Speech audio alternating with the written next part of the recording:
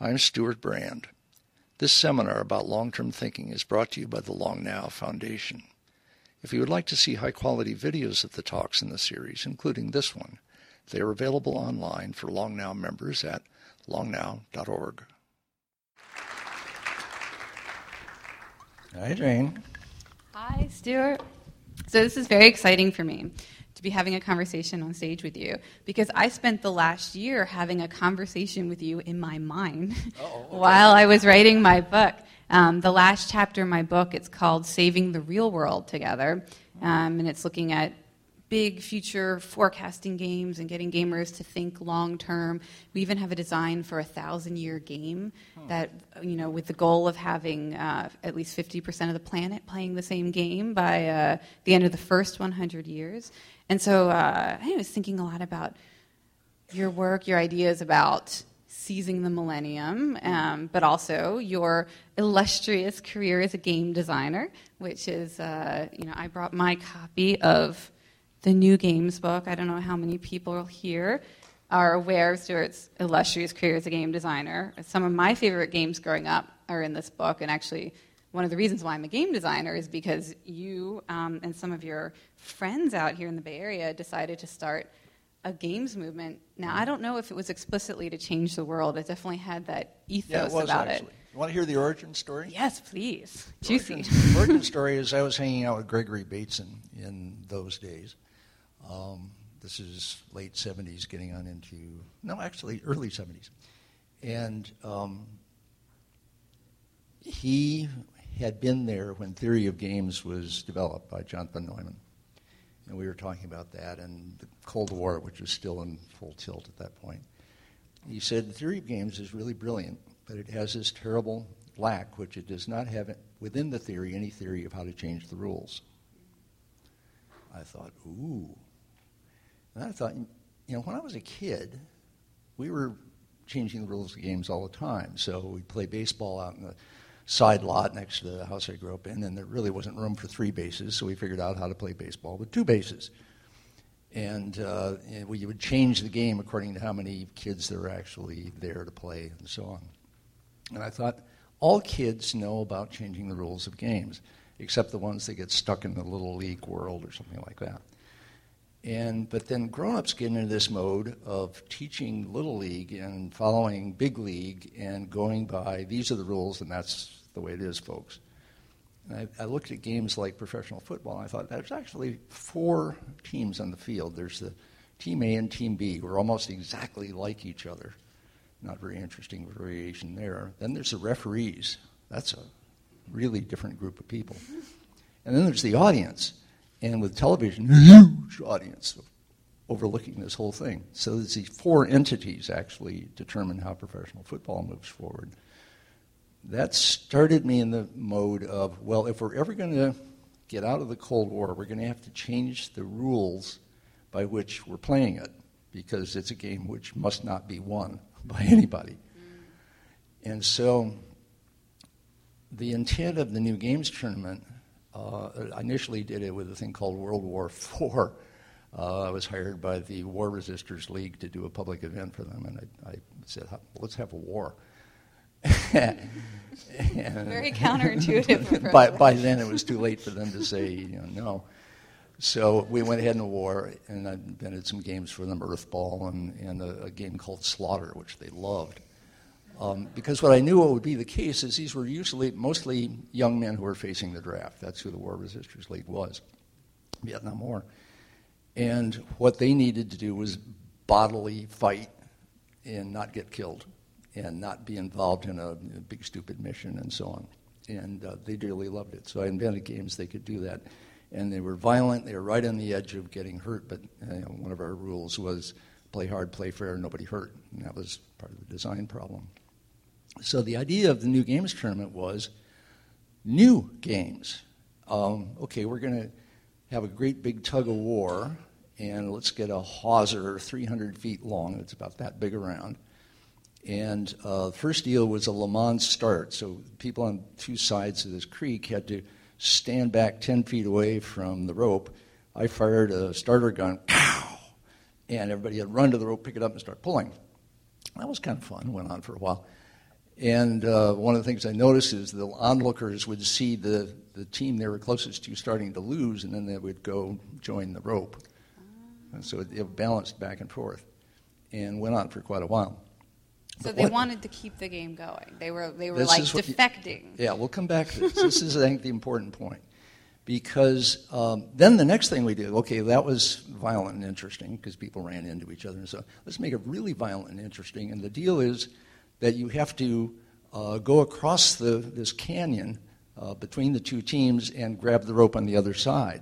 Bang! And so the two teams are running through each other in the bottom of this creek bed, tripping each other up and clambering up the other side, and then not knowing whether to run out and grab the rope at a distance or all crowd up. So everybody's figuring out the strategy as it emerges around them. It's a complete melee. People loved it. Wow, can we do that again?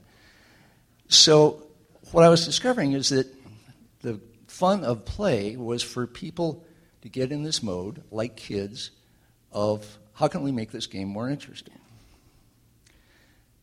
That was the breakthrough that made new games work, and the somewhat more candy-ass games wound up in the book.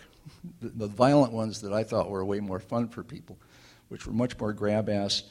Again, it was young males and females. I learned from hanging out with American Indians that games that involve a certain amount of contact, not actually violent, but contact, is most fun for young people, and that also was part of this action. So that's the story of the New Games Tournament. That's a good story. So I was thinking we could take this opportunity. So one of the founders of the New Games, one of the lifelong students of the New Games, still making games, trying to change the world, I am, that we could take one of these awesome games and think about reinventing it for the future. So I was thinking the Earthball game, right? So how many of you guys have played with an Earthball, right? A lot of people said that's a surprising number, actually. It's like 250 times the size of a volleyball. Is that about the right? I believe that was a reference that you guys. Yeah, an Earthball was a 6-foot-high push ball, as they were called, a cage ball. 6 feet high, wow. And my big breakthrough was to get a friend, Roy Seaburn, and it has a canvas to paint it like the Earth. Yes. And then we had, get it to one end of the field or the other. Yeah, okay. So here's what I'm thinking. So I know that in the historic accounts of Earthball, apparently sometimes people would want to keep the game going so much rather than have one side win. They would switch sides. And the game, is it true that a game went longer than a day? Is that true? It should be. Yeah, it should be. It could have been. That's the legend. That's the mythology. Day and night and day and night. Yeah, which I could believe because I know the kind of games that we make were totally based on that idea of the infinite game. Or finite games you play to win, infinite games you play to get as many people into the game as possible and to keep it going. You play to improve the game. And to make, the rules must change in order to make it better. So, do any of the online games have that quality at this point? That you can change the rules? None of the major games have where you can change the rules. What they do have is where you can design your own level, where you can and then share it with other players and get feedback on whether that level is fair, whether it's engaging, whether it's fun. So there's definitely a sense of learning that's happening, I think, with gamers, that most gamers are getting now their hands dirty with design. And so it's sort of helping them think about how to make a good game. And what I'm thinking... Are there a lot of people like designing iPhone games, app games, because it's sort of cheap and easy to do that compared to a big deal game? Yeah, well, it certainly lowered the threshold for designing games and getting something out there. Although actually there's a whole new movement of people to design like 8-bit games because there are these computers being sold in developing markets that are like educational game consoles, and they come with a cartridge with 250 games. I mean, it's literally just like your old Atari cartridge.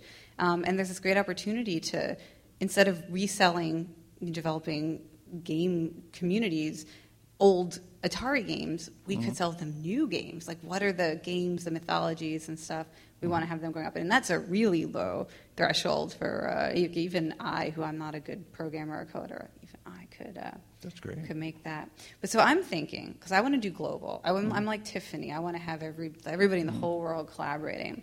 So I was thinking, what if we tried to design an Earthball game that was a 10-year game? I need your help designing this. So some of the things that I'm thinking about, because the goal of this game would be, well, there'd be a couple things. You'd really have to think at a planetary scale, I think. Mm-hmm. So you'd want to put the boundaries or where the goal is, maybe like at the poles, or maybe the West Coast and the East Coast if it was just a U.S. game, but that doesn't seem fun enough to me. But so we'd have to think about, I need your help designing where the goals should be. And then to figure out, where can you go over the next decade, and if maybe we put a goal in North Korea, for example, and what would that mean to have, by the end of 10 years, moving towards, millions of gamers getting the ball in the goal? Just for example, to think, out in the realm of the crazy. Is there a game that we could design that would marshalize people, around some really epic goal across the planet, and to keep the ball safe for 10 years? Yeah, this is I would treat it as your own metaphor kind of deal, where the Earth and the Earth ball are, in some sense, merge. So one of the things I learned from watching people mess around with volleyball, which people do mess around. It's a very forgiving sport. You can do it with various numbers of people on each team and so on. And as soon as they get into the mode of let's screw around with the rules, one of the rules that turns out to be very popular with people is, how about the deal is all the rules of volleyball apply, but the goal is to go as long as you can before the ball touches the ground. And so instead of trying to spike it at the net to get it to the ground before the other team can get to it, you're lobbing it over the net so the other team can get to it, and they do their 3 hits and they lob it back over. And it turns out to be very difficult. But what's neat about it is it's like the last 2 minutes in football. It gets very tense. And you're screaming for somebody to commit their body to make the huge dive, to make the save, to keep the game going for everybody. Yeah. And it is a sweetie pie game. It's very collaborative and all of that. On the other hand, the side that finally drops the ball feels terrible. Yeah. So that's one thing and you mentioned that when the Earth ball goes from one end of the field to the other, people wind up trying to keep it going, and people actually defect to this team that's almost about to lose. So one potentially interesting thing. Okay, another version of Earth ball that is amazing to me that people totally invented is you've got this 6-foot-high ball. It's pretty heavy. And people discovered that if they get on their back and put their feet underneath it, they can kick it straight up in the air. And then the deal gets to be, how high can you kick it? But then another bunch of people gather around them to be sure that no matter how high they kick it, it doesn't go out and fall on the ground. And spontaneously, there becomes this flame of a kind of a fountain of earth ball going up and down for hours. And the deal is to keep the ball up. And the people underneath kicking it up all in unison, 1, 2, 3, they get exhausted pretty quick. But by then, the people who've come over to see the weird thing going on have gotten sucked into the game. When somebody is totally losing it on the ground, somebody else fills in. So an interesting earth ball game would be to have maybe 2 earth balls, maybe more. Start with 2. And they start in antipodes,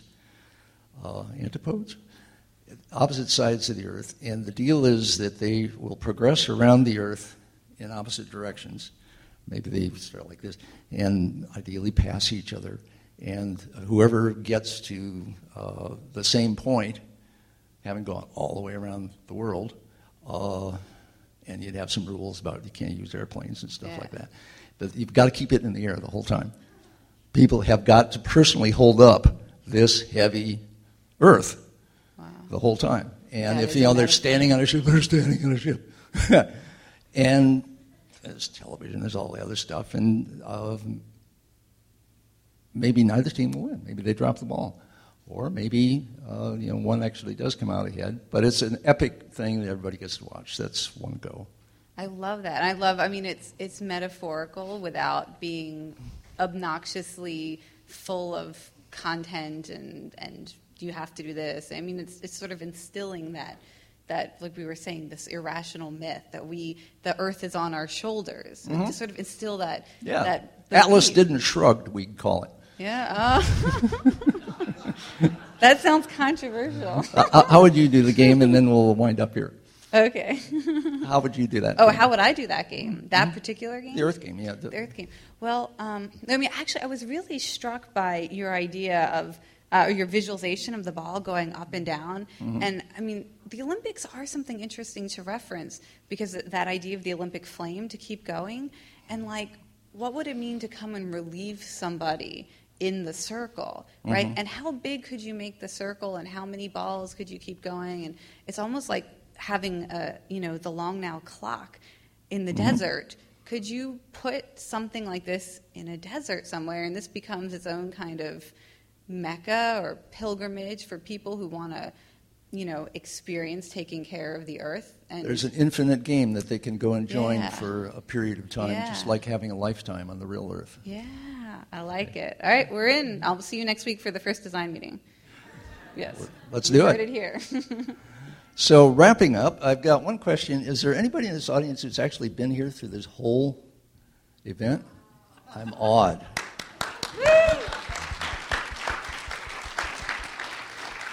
Just bear in mind, this is one tiny fragment of a long conversation, which we call civilization. It's been very interesting to have this little highly faceted fragment of it. I should be saying thanks to the Contemporary Jewish Museum for having us here. Thank you indeed.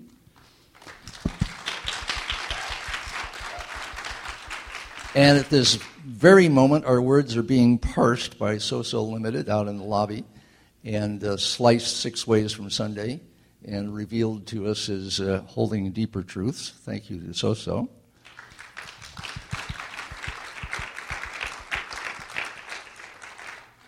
And I believe that Long Player has exactly 160 minutes left to play of the current set of the 1,000-year musical event that is going on across the street, and I recommend you have a taste if you haven't yet. It is a step out of the busyness of time that we've been talking about much tonight into this other frame of reference, and that's why we love it so much at Long Now. Thank you so long. Bye-bye.